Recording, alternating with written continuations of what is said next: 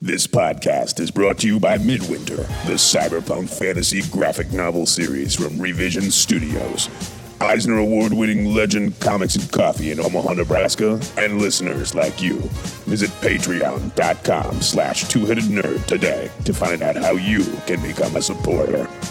Hi, this is Mitch Gerrits, and you're listening to the Two-Headed Nerd Podcast. Broadcasting from the Ziggurat at Omaha, deep below the metro area, it is our pleasure to welcome you to our anniversary episode 480. It's a big, sexy collector's episode of the Two-Headed Nerd Comic Book Podcast. My name is Matt Baum. You know what? I'm not even going to argue with you at this point. And I'm the internet's Joe Patrick. Every week, Matt and I dig deep into the world of comics, comic book news, and we put on our dishwashing gloves to reach into the drain that is the internet to pull out all the nasty, hairy rumors. In this episode, Joe and I review Vampironica and Betrothed, number 1. Neither of those are easy to say. They are tongue twisters. Then we'll review 8 more books during a ludicrous speed round, and after that, we're going to visit the THN Sanctum Sanctorum, where our buddies Warwick Davis and Jennifer Aniston are waiting to talk about next week's comics. And finally, the THN historian Jason Sachs is back for another edition of Who the Hell is This Guy?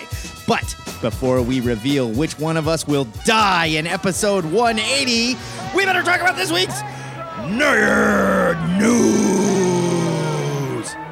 Which episode? 480. Was it 180? You sure did. Good. Whisper. Nerd News. There you go. Joe Patrick, let's go over to the Warner Brothers School of Bad Ideas desk. What do you got for me?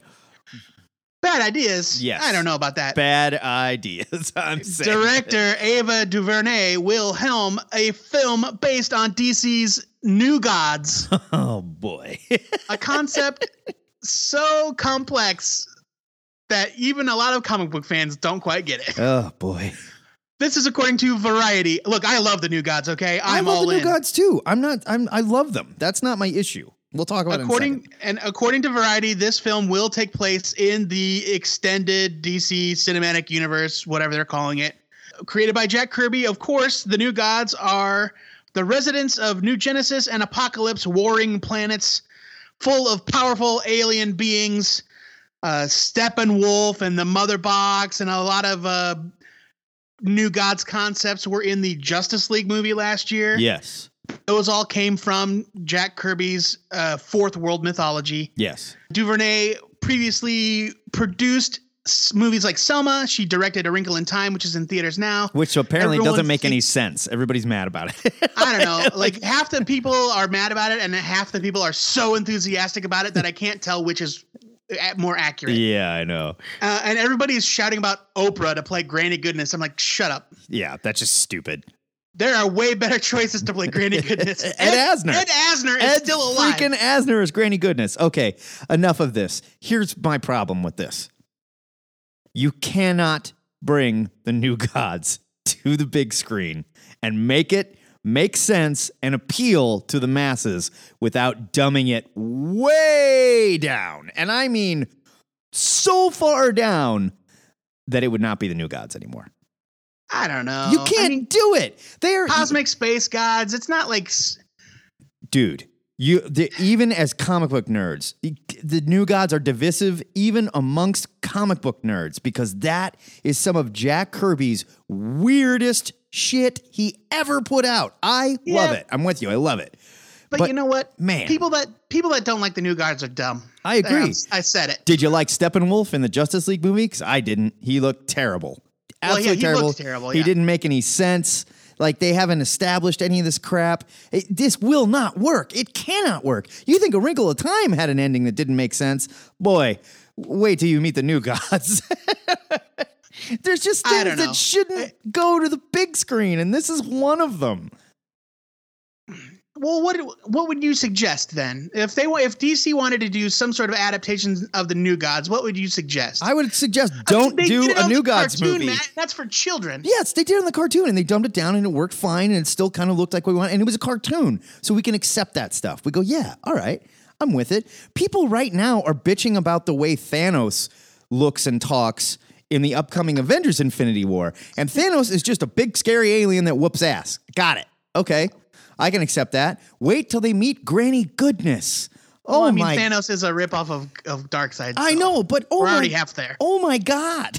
Like, this is such bizarre material. How do you sell this? How do you sell this to the world?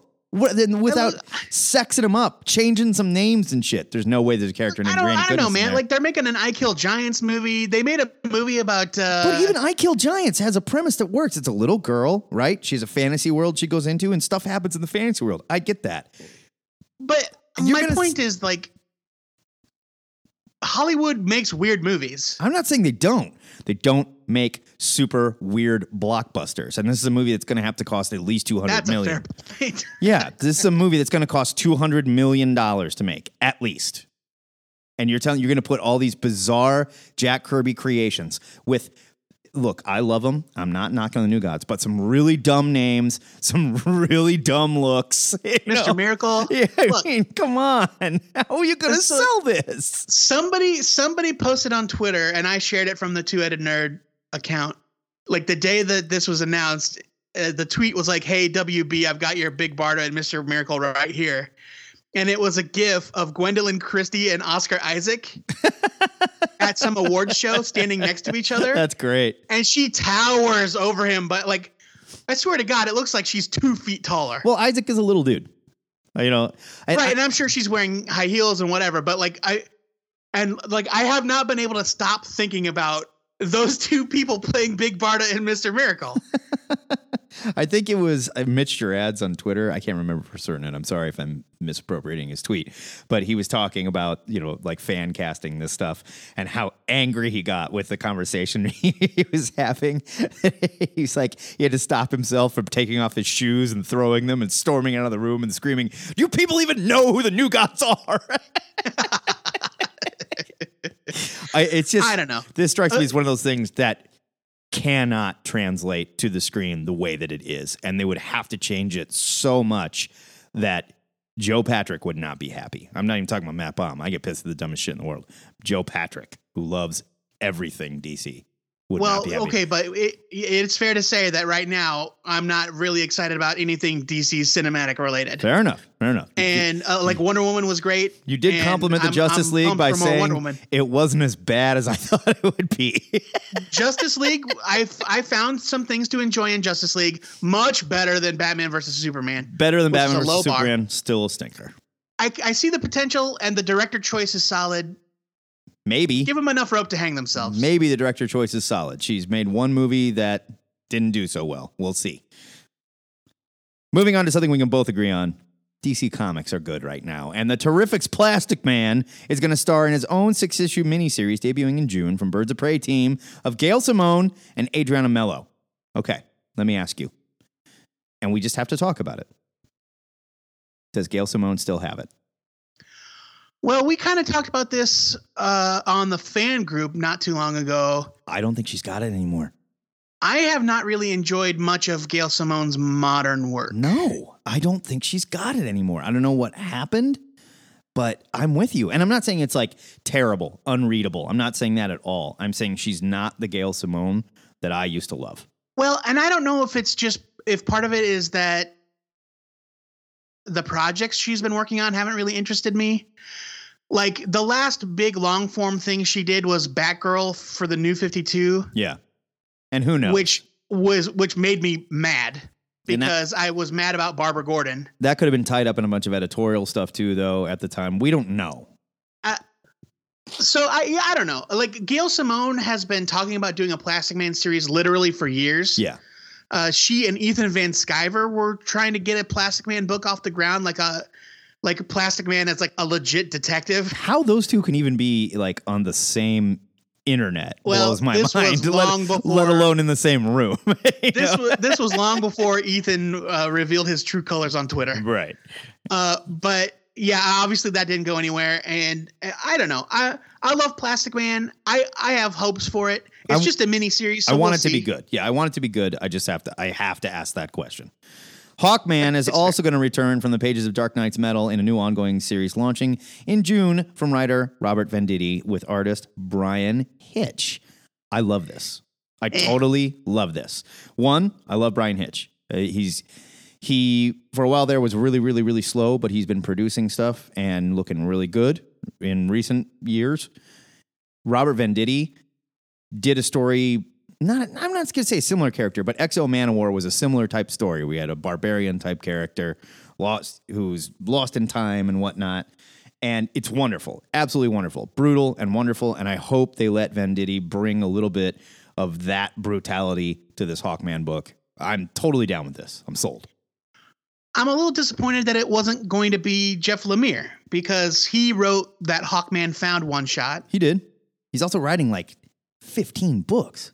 Yeah, but I think that he really wanted it. Maybe it was just a scheduling issue. Maybe. But I like Robert Venditti. He does great work on Hal Jordan and the Green Lantern Corps. Mm-hmm. That's a really fun book. It's I a enjoy. great book. And yeah, I mean, Brian Hitch is a good artist. I've kind of soured on him a little bit in more recent times, but if he can keep it up and stick to that high level of quality, I'm into it. I'm just glad to have Hawkman back, like for real Hawkman.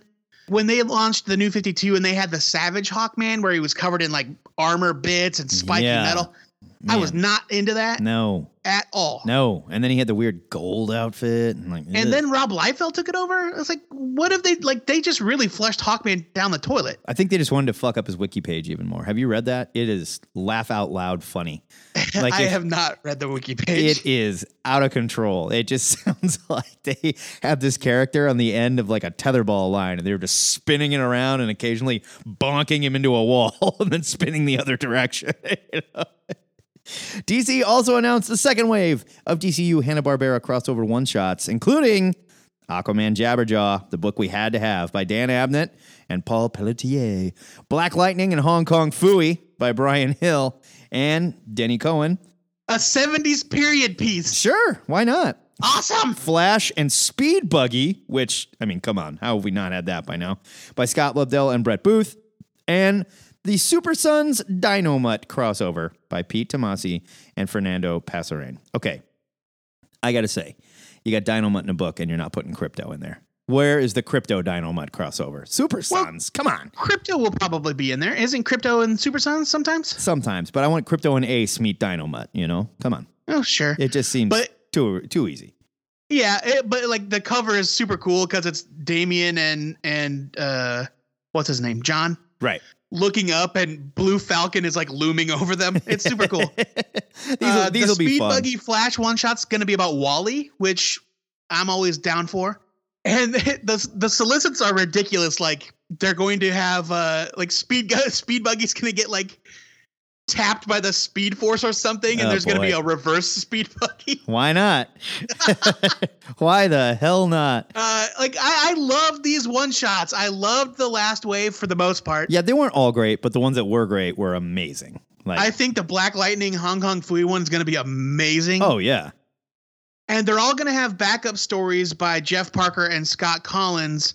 I think a different backup in each one. Like one of them is going to be Captain Caveman meeting the wizard Shazam like in 50 million BC or whatever. I am definitely into that. Finally, in what is probably the biggest DC news of the week, Jim Chung is jumping ship from Marvel to DC for Scott Snyder's upcoming Justice League relaunch. We think it appears. Yeah. We don't know for certain. This is one of the hairy rumors we're talking about. This information comes from an advanced solicitation for the series' first collected edition published on the Penguin Random House retail site. Truly, no information is safe on the internet when it comes to nerds. Yeah, really. The listing states that Chung is going to share art duties in some way with Jorge Jimenez. Whether that means he'll be doing interiors covers or something else is unclear. The listing also included preliminary artwork by Chung revealing the new team lineup to be, are you ready? Superman, ready. Batman, Wonder Woman, Aquaman, Flash, Cyborg, Green Lantern, and Martian Manhunter, along with Hawkgirl. I like this lineup. But it's not Hal Jordan, it's John Stewart. It is John Stewart, which I'm fine with. That's okay. So this is a very Justice League cartoon reminiscent lineup. Absolutely. And I'm fine with except for Cyborg, who I'm frankly, Look, I'm sorry. I love Cyborg. I hate him in the Justice League. Yeah, it's dumb. He doesn't belong. It's not that he's not worthy. No, he just doesn't belong there. Fit. No, it doesn't fit at all. He needs to be with his friends. Yes. He needs to be running the Titans. Like, remember when we pitched that Titans book where Cyborg was now teaching the kids, you know? Oh, please. It was like Titans Academy, and everybody was sponsored in. Like, obviously, Batman sponsored his son, Damian, and, you know, John was sponsored by Superman. That would be amazing. That's what he should be. And if you want to say, yes, he's part of the Justice League, this is his job in the Justice League, I'm fine with that. And then he can show up every once in a while and be like, oh, crap, Cyborg, we need your help with computer stuff. And he farts a boom tube, fixes the computer, whatever, leaves. Fine. You're right. Like, he can be part of the Justice League in the same way that, like, the Beast is an Avenger, right? Yes. He's not there every time. He's not going on field missions Absolutely. every time. But he isn't. He's got his Avengers card. He's in. He'll show up when we need him. Yes. I think Cyborg has an important role in the DC universe, but as a member of the Justice League, he is diminished. Yeah, I don't like it. And he looked terrible in the movie. Jim Chung, has he ever done anything DC? Jim Chung actually had a brief stint at DC 20 plus years ago when he had a run on Mark Waid's Flash. Oh, that's right. He did a very few number of issues of Mark Waid's Flash. And I've been a fan, you know, since the mid 90s. And then he moved to Marvel and did X-Force, and he was off from there. Yeah. But yeah, Jim Chung moving back to DC is huge, especially considering he just drew Marvel's big promotional image for Fresh Start. Yeah. And I think he's still under exclusive contract. I think it's up real quick here. That's the deal. I don't know. I think it's a huge get. Like, DC it's massive. It's massive. DC is doing a really good job, like, wooing these creators back to their ranks. Well, and I'm super proud of them, especially because we've constantly bitched that Justice League needs to be your first must-read book every month. Like, that's the one that should be at the top. And they have to get fantastic artists to do this. We knew Scott Snyder's coming. We're both kind of pumped for that.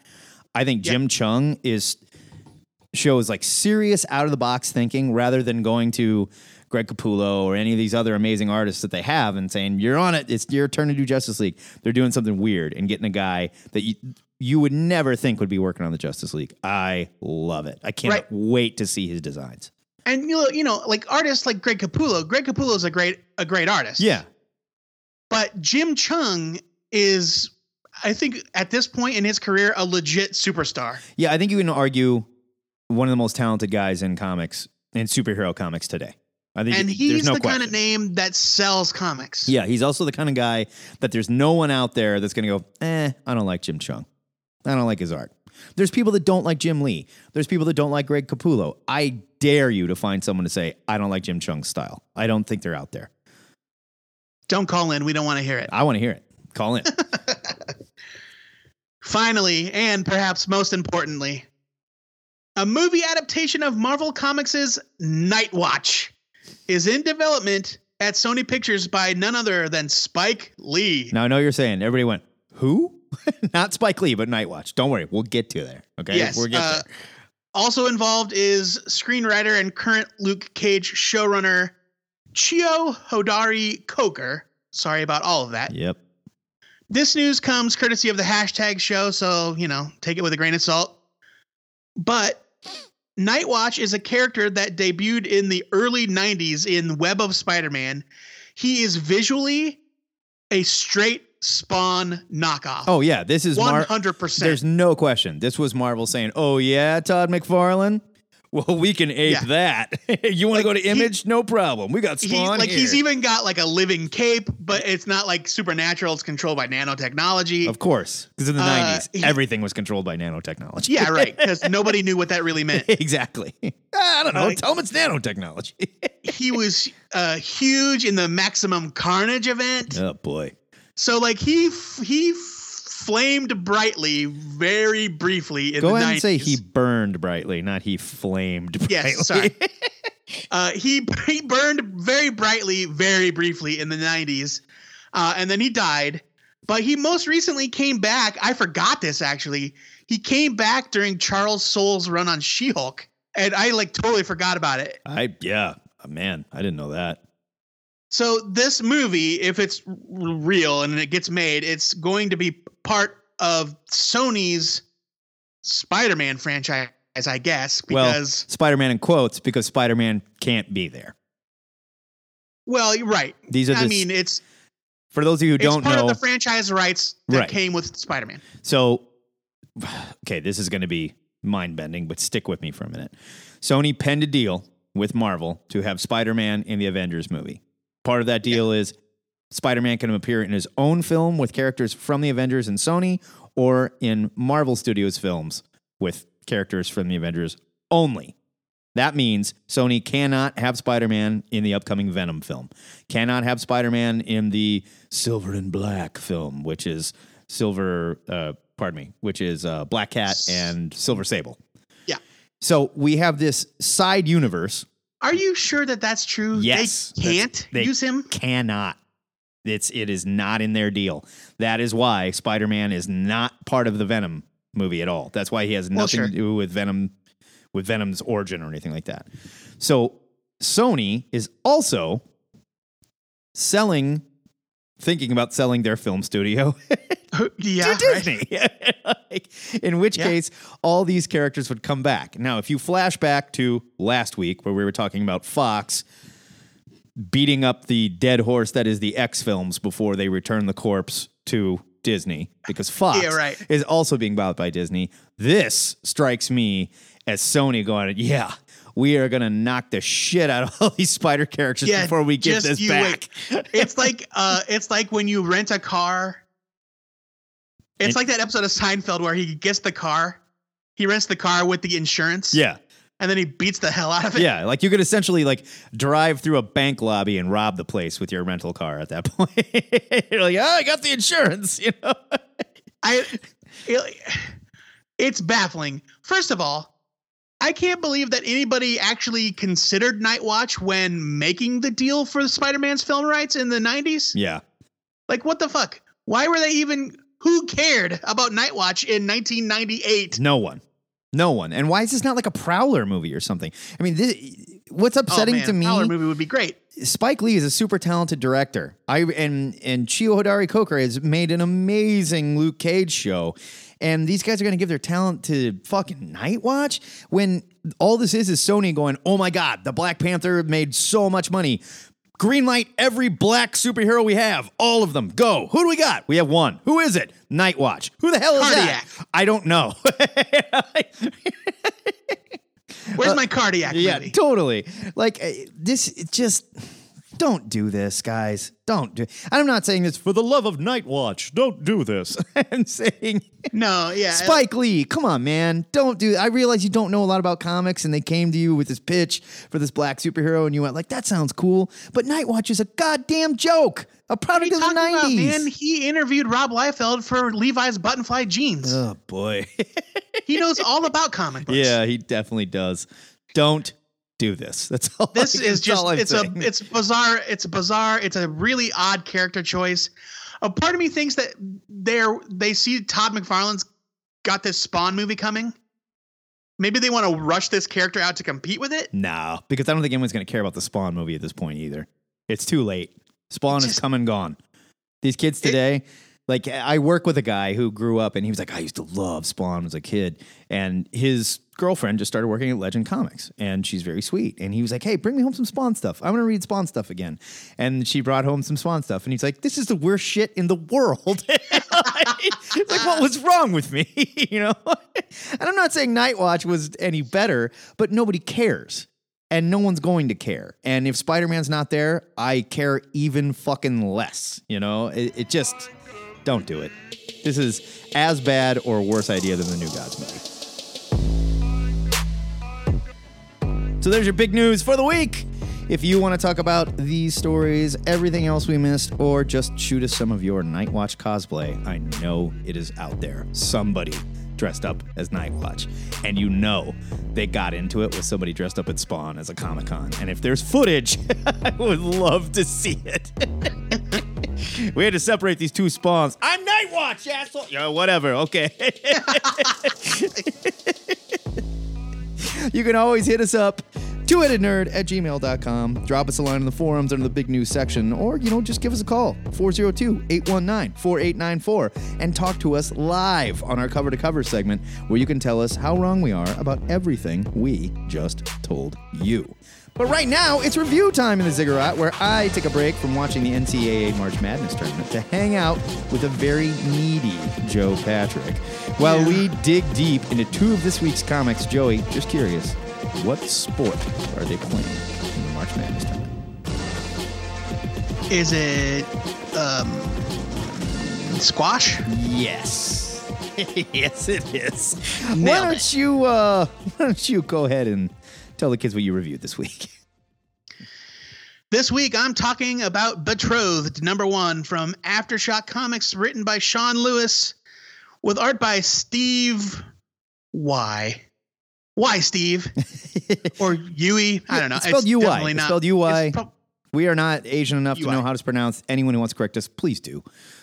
Steve Y. I'm going to say Y. It's 32 pages for $3.99. Here's your solicit. Kieran and Tamara are both seniors at the same high school. They've never paid much attention to each other, even though they're the only kids at school who are orphans. Womp womp. On the eve of their 18th birthdays, they discover a lifelong secret. I just feel like your tone is giving away that you don't like this. Yeah. In a dimension far away, they are each the leader of an army that is at war with one another. And what's more, when they turn 18, they're to be betrothed or fight to the death. Welcome to the first issue of Betrothed, or as I like to call it, it's like Romeo and Juliet in space. Do you get it? Do you get it? Oh, see, I wasn't picking up on that. All right. Yeah. Sean Lewis wrote a great little miniseries for Image last year called The Few. You should definitely check it out if you have a chance. It's awesome. But whatever goodwill he garnered from that series has been squandered on the tropiest set of tropes to ever trope across the comic page. Wow, that's a lot of troping. It's straight troping. Lewis leans into the Romeo and Juliet comparison hard, starting on page 1. And keeps punching that button for the next 20 pages. He follows that up with some pretty painful dialogue from characters that can't decide whether or not to use contractions, which drives me crazy, let me tell you, in dialogue, where characters switch between using contractions like can't or I'll, and then say cannot, I will not. Yeah. It's so awkward. Yeah, you need to choose. And also some very well-worn themes about science versus magic. Steve Y's artwork is not my cup of tea, to put it mildly. His simple manga-influenced style and distracting CG backgrounds make Betrothed look like a bad anime from the 80s. I would say 90s. 90s is when they got into a lot of that digitally affected background. Oh, yeah, shit. that's fair. Yeah.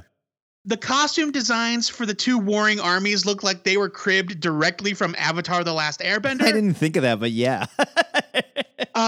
So like the more primitive tribe looks like Avatar, and the advanced tribe looks like Legend of Korra, which is in the future. Right. There's a splash page featuring the two armies confronting each other that is painfully awkward to look at. Like when they're jumping out of that portal, their bodies are so contorted and positioned in weird ways. See, and I almost think like maybe if you took that background out, they're okay. But the way they're in front of the background, bodies, maybe? I don't know. I found the entire issue to be totally visually unappealing. Betrothed #1 is a completely unremarkable comic with nothing new to add to the genres it borrows from. I was no fan of the artist going in, but I did expect better from Sean Lewis. I hope he turns things around with his next project. Betrothed is a huge leave it. I'm going to be real honest. I read half of it and quit. So leave it from me too. I was like, I just didn't want to. I didn't want to waste my since time. I've shit on a comic this bad. Yeah, I didn't want to waste my time. Honestly, like I read half of it and I went, well, this isn't getting any better. It stopped. The funny thing, like something funny happened online today, where, or not today, but this week, where Aftershock retweeted a positive review. They were like, from a comic site, they're like, Betrothed #1, 4 out of 5 stars. And this was after I read it, and I was like, oh, bullshit. And I clicked on the link, and not only was the review 3 stars, not 4, but also it is so wishy-washy, like, well, the art's not my cup of tea, but you might like it. And the script is sort of familiar, but hey, it's going somewhere maybe cool. Yeah, like if you rate this on the did it make me want to punch myself scale? Garbage. No, I didn't feel like punching myself, so 3 stars. Yeah, it's like they just like mashed the retweet button without looking at that article, and it really made me laugh. Please, Matt, can we talk about something better? Absolutely, we can. I'm talking about Vampironica, #1 from Archie, written by Greg and Megan Smallwood. They're an adorable couple with art by Greg Smallwood. 32 pages for $3.99. Here's your solicit. When Veronica is bitten by a centuries-old vampire, her thirst for blood threatens to turn Riverdale into a haven for the undead. Will she put an end to the vampire threat or give in to her bloodlust? So if you haven't been paying attention, you might be shocked to hear that the Archieverse has carved out a corner for the darker side of Riverdale, featuring your favorite plucky teens as characters in what is essentially 1980s B-horror films. The result has been a ton of fun, and Vampironica is the latest entry into the Archie horror imprint. Husband and wife team Greg and Megan Smallwood are on writing duties, and I'm pretty sure this is the first I've seen of Greg as a writer. I don't think I've ever seen him write anything before. I don't know. It's a shame we can't look that up. I did look it up, and I was right. I don't think he's ever written anything before. I first encountered his work as the artist on the 2015 Dark Horse miniseries Dream Thief, a book Joe and I both loved. Greg's work on both Dream Thief and more recently on Moon Knight was stunningly realistic and amazing. His layouts were crazy. Like, you could see him trying to develop this very dreamy, dark, horror-themed kind of book. Here he softened his style a bit to fit with the Archie house style, and it works so well. Smallwood is almost aping Darwin Cook in some of these panels while maintaining the iconic cartoonish look of the Archie gang. I'm making it sound like Greg Smallwood drew your average issue of Archie, but this story also features the violent death of Veronica Lodge's parents and her transformation into a monstrous, bloodthirsting vampire. Smallwood brings this palette to the book where he can easily go from everyday Riverdale cute Archie story to terrifying scene of Veronica Lodge flying through a windshield in a car accident. And it works so well here. The Smallwoods write a wonderful story in the spirit of the original Fright Night, featuring your favorite Riverdale teens murdering each other. This was an excellent addition into the Archie horror imprint. I cannot believe they are getting away with this stuff, and I can't believe how well it works. I'm giving it a buy it. Yeah, I can't say enough about Greg Smallwood as an artist. I agree that he kind of leaned into a bit of the Archie style. Oh, yeah. It's still very recognizable as his work, especially where he does this soft shading with a soft graphite or charcoal, and he's got big, wide panel borders where the panels don't have the black around them, right? And they have the huge white gutters, which we first talked about during Dream Thief. His panel layouts are wonderful. Yeah. Like very cinematic. And I can't say enough about how beautiful this book is. And yeah, the writing was a total surprise. I didn't know what to expect from these guys as writers. They nailed it. This was hands down my favorite book of the week. It was so good. It's a buy it for me. It was just pitch perfect. It's so scary. Like I said, I know I'm repeating myself, how easily this Archie shit lends itself to horror. It's so great. Well, you know what?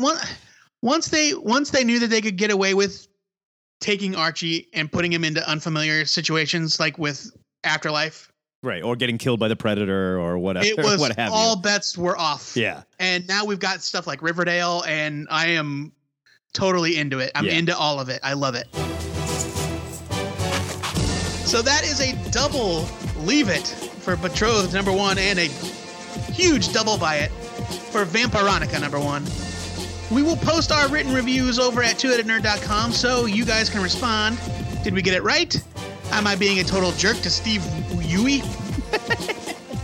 Are you unimpressed? Did you hate Vampironica? Do you have no soul? Are you, in fact, a vampire? Let us know over at the THN forums. Because Joe doesn't know a damn thing about college basketball, I've taken it upon myself to set up a contest of champions bracket so we can play along in our own little March Madness tournament. But get this. He's got gold balls facing speedball in his final.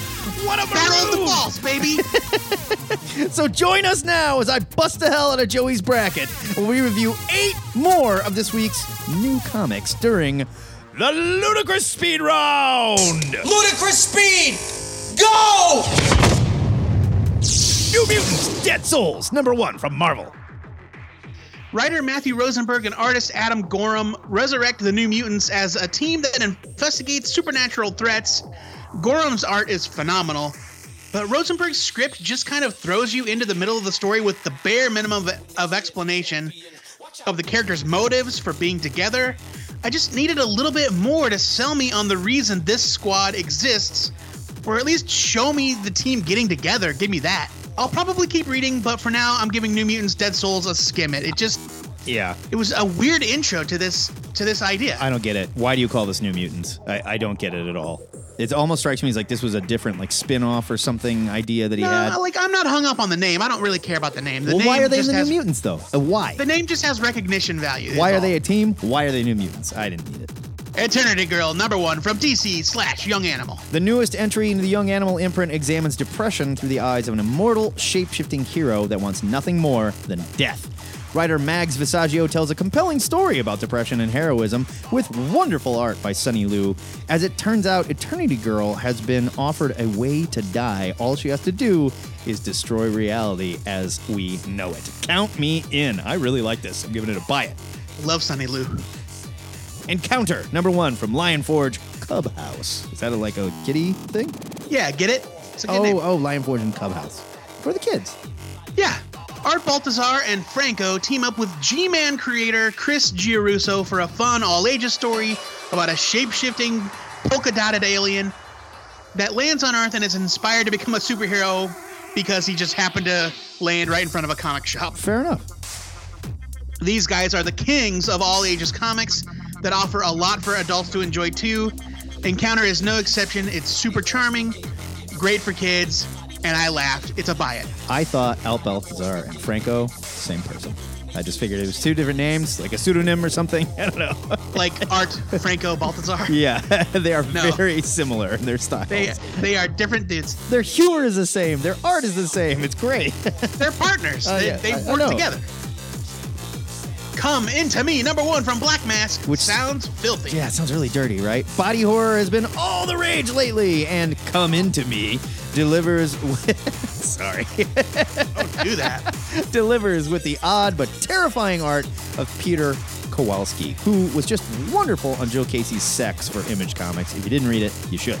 Here, we meet a researcher that's figured out a way to join 2 human consciousness in one body. And while he may have the best of intentions, he's about to meet someone desperate enough to challenge his ideals.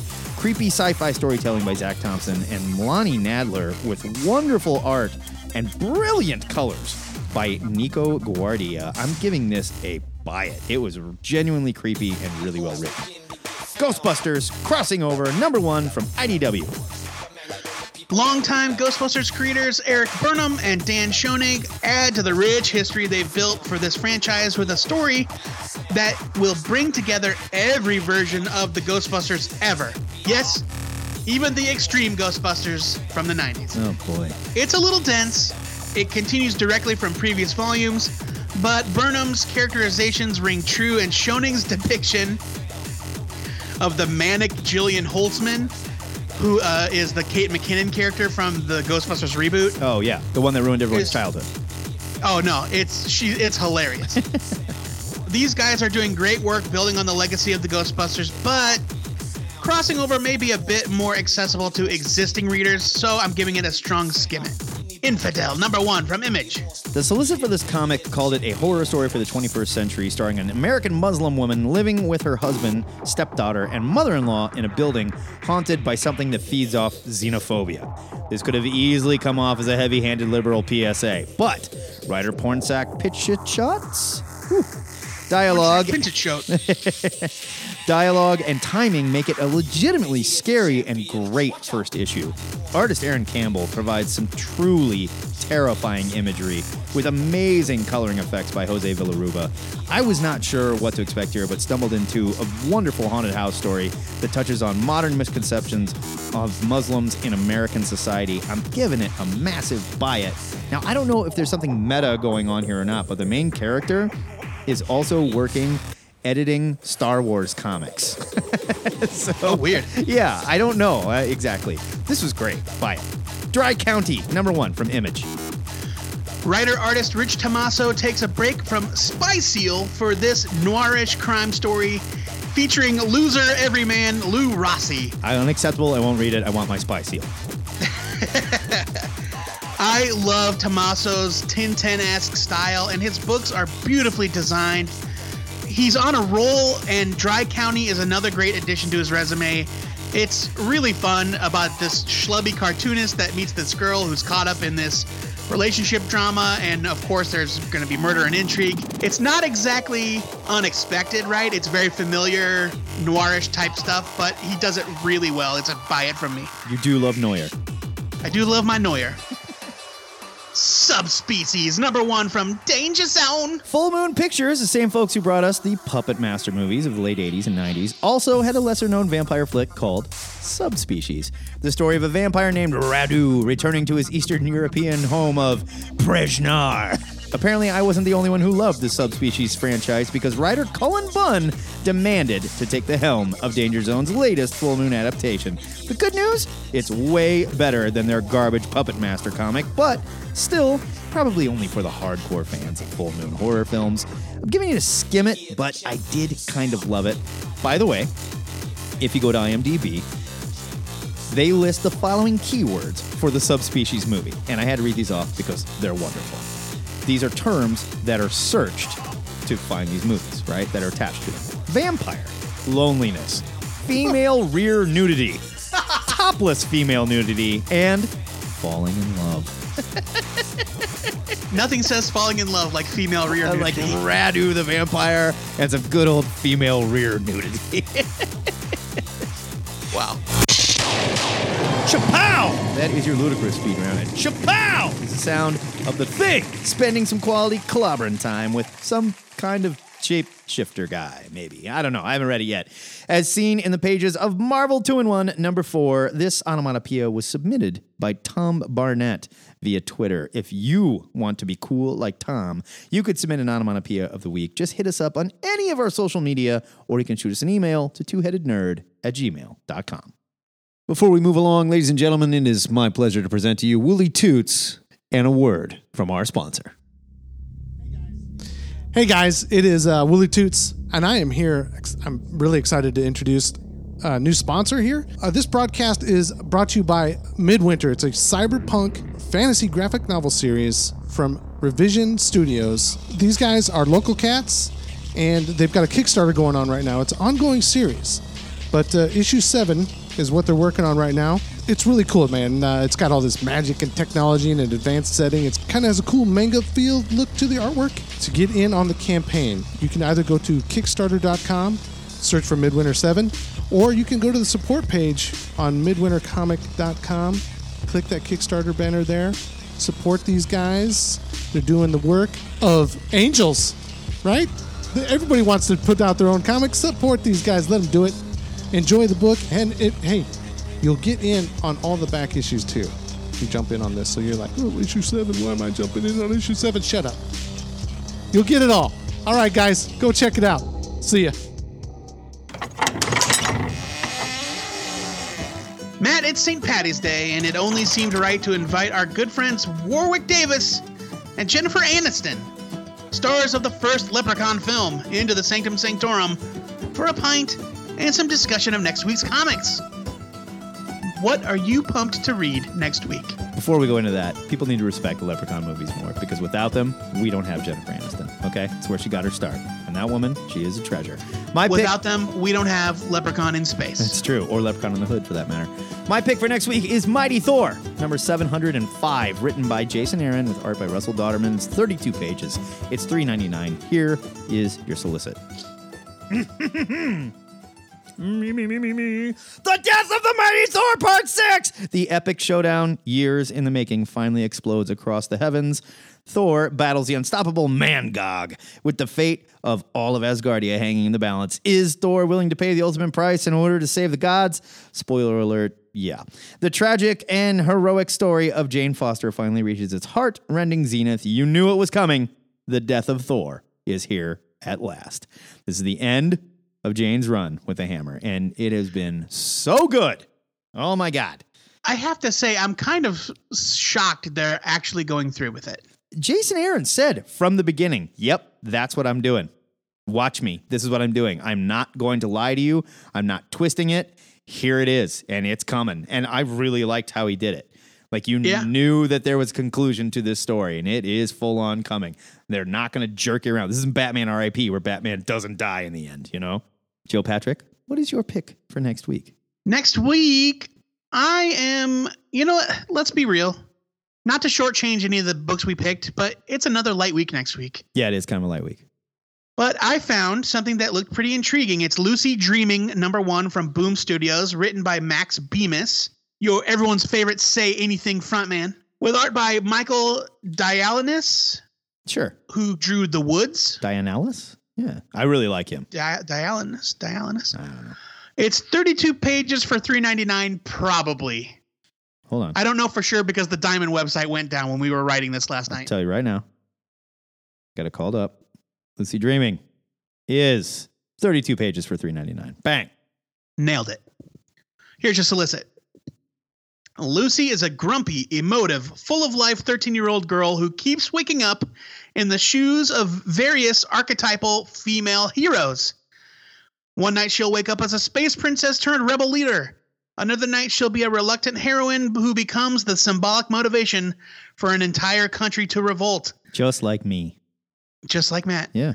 But as fantastic as these dreams are, they carry the same life and death stakes as if Lucy was awake in real life. What? Yikes. It's like when you die in the Matrix, you die for real. Oh, shit. The reason why all this is happening to her, though, the is Matrix a secret. for me.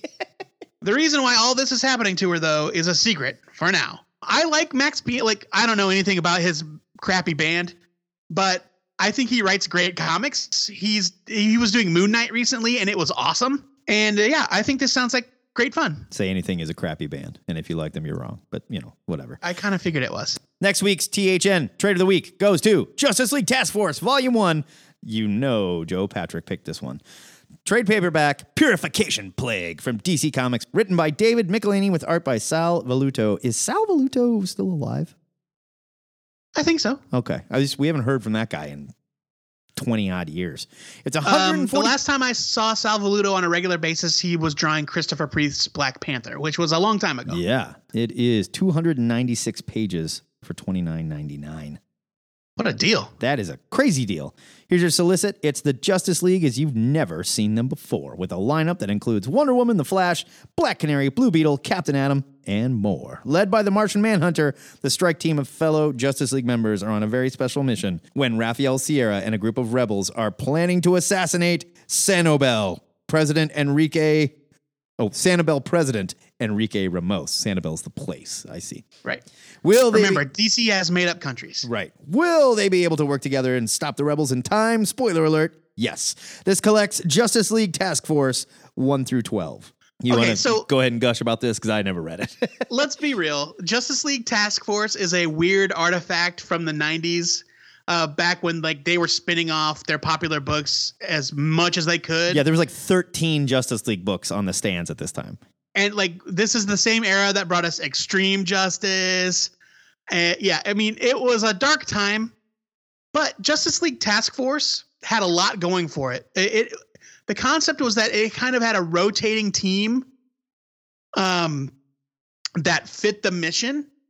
At least that's how it started. Sort of like Secret Defenders. Right. Whereas like, who's the best suited for the job? Let's pick them. Right. So like one mission, like Nightwing was on the team. And then later on, Christopher Priest takes over the book and it becomes great. So this is volume 1 of that series. It's not a bad read from an era where most of the Justice League comics were awful. Yeah.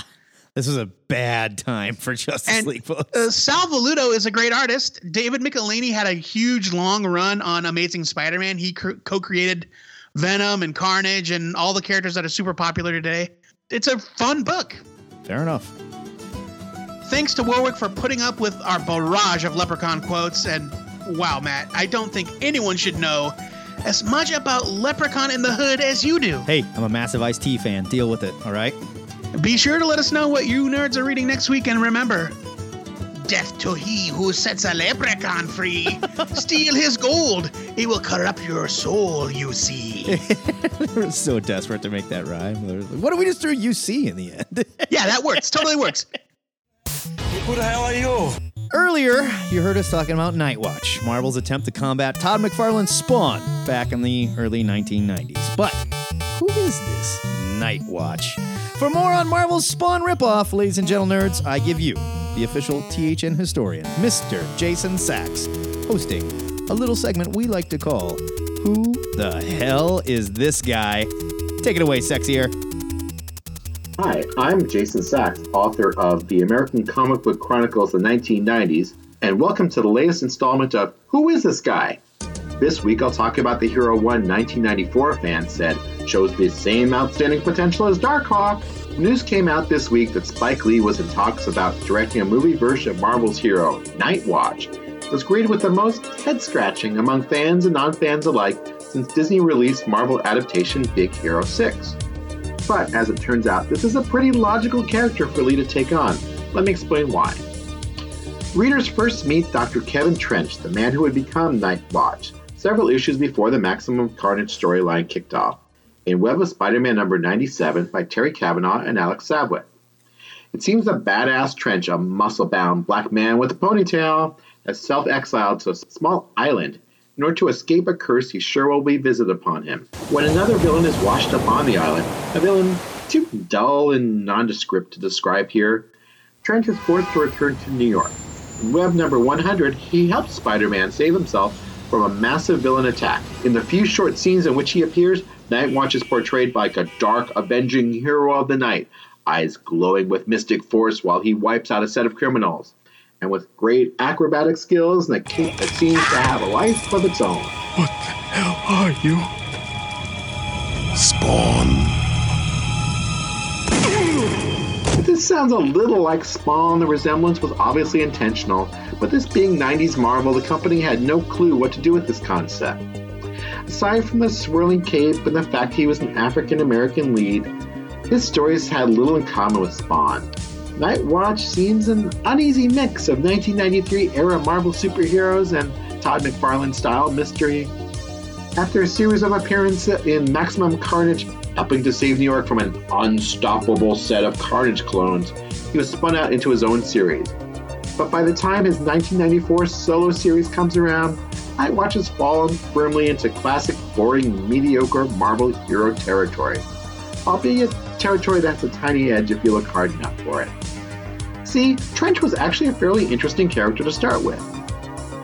Once he wasn't a badass mercenary type. Instead, Kevin was a genius scientist who graduated with top honors at Empire State University and who was just falling in love with his class valedictorian Ashley Croy. There was nothing special about Trench beside his badass brains before a fateful trip to JFK Airport to see his girlfriend off on a trip. After they kiss goodbye, Casablanca style, strange beings from 10 years in the future pop out of a time warp for a senseless battle. One of those is Nightwatch, who is killed in the battle. As the fight ends, Trench unmasks the hero and discovers the mystery man is actually an older version of him.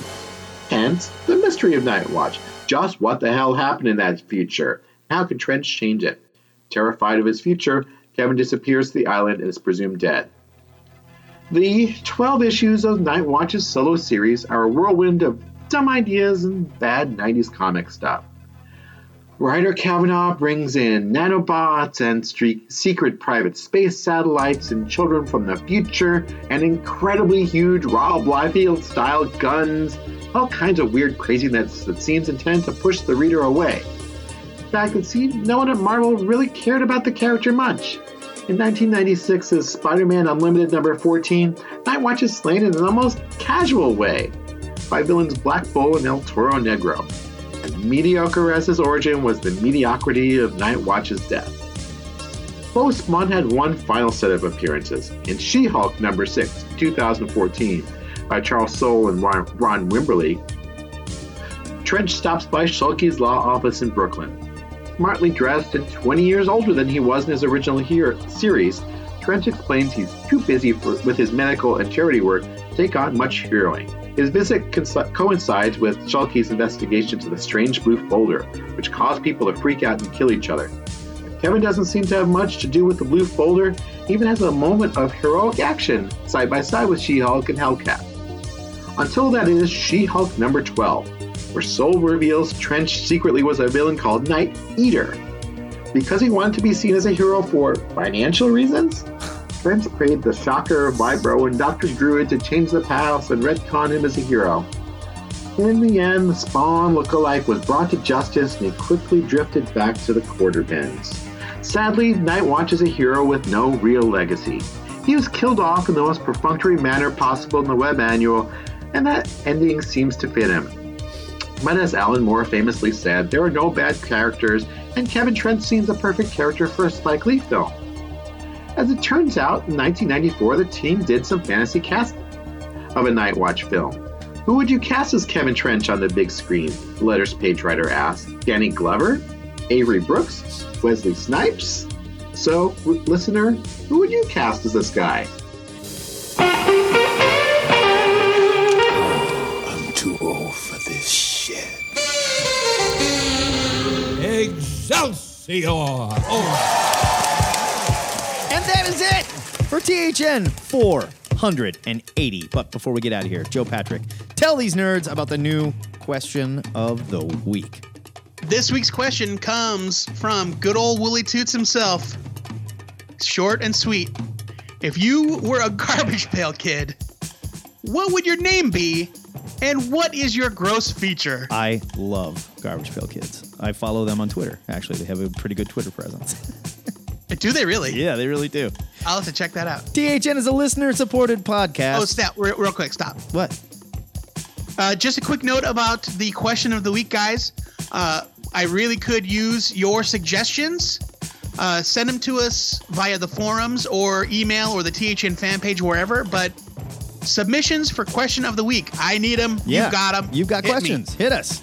THN is a listener-supported podcast, and we want to thank everyone that shells out their hard-earned cash they could be spending at their local comic book shop by supporting us on PayPal and Patreon. Without you nerds, we can't afford these beautiful uncut sheets of Garbage Pail Kids series 1 through 7 I have framed and hanging on the walls. Let's just say K-Bomb does not love them. And they set the THN coffers back quite a bit. The Master of Coin was not too happy. They are not cheap because they're amazing, okay? Before we go, our weekly shout out goes to loyal listeners JD Gotta Catch 'Em All and Tim Benson, who both celebrated birthdays this past week. Oh, happy birthday, you old nerds, huh? JD Ketchum actually called us for Cover to Cover last week on his birthday, but Yes. hey, he still gets a shout out. Sure. Word to you nerds, and happy birthday to all you guys out there. Until next time, true believers, remember to pre-order your comics or your retailer might just make you a villain in a horror movie that ends up in the hood. This is the Two-Headed Nerd. Wishing you a happy St. Paddy's Day. Let's play it safe. Let's play it cool. If you're driving, don't drink. And if you're drinking, don't drive. This is the Two-Headed Nerd, signing off.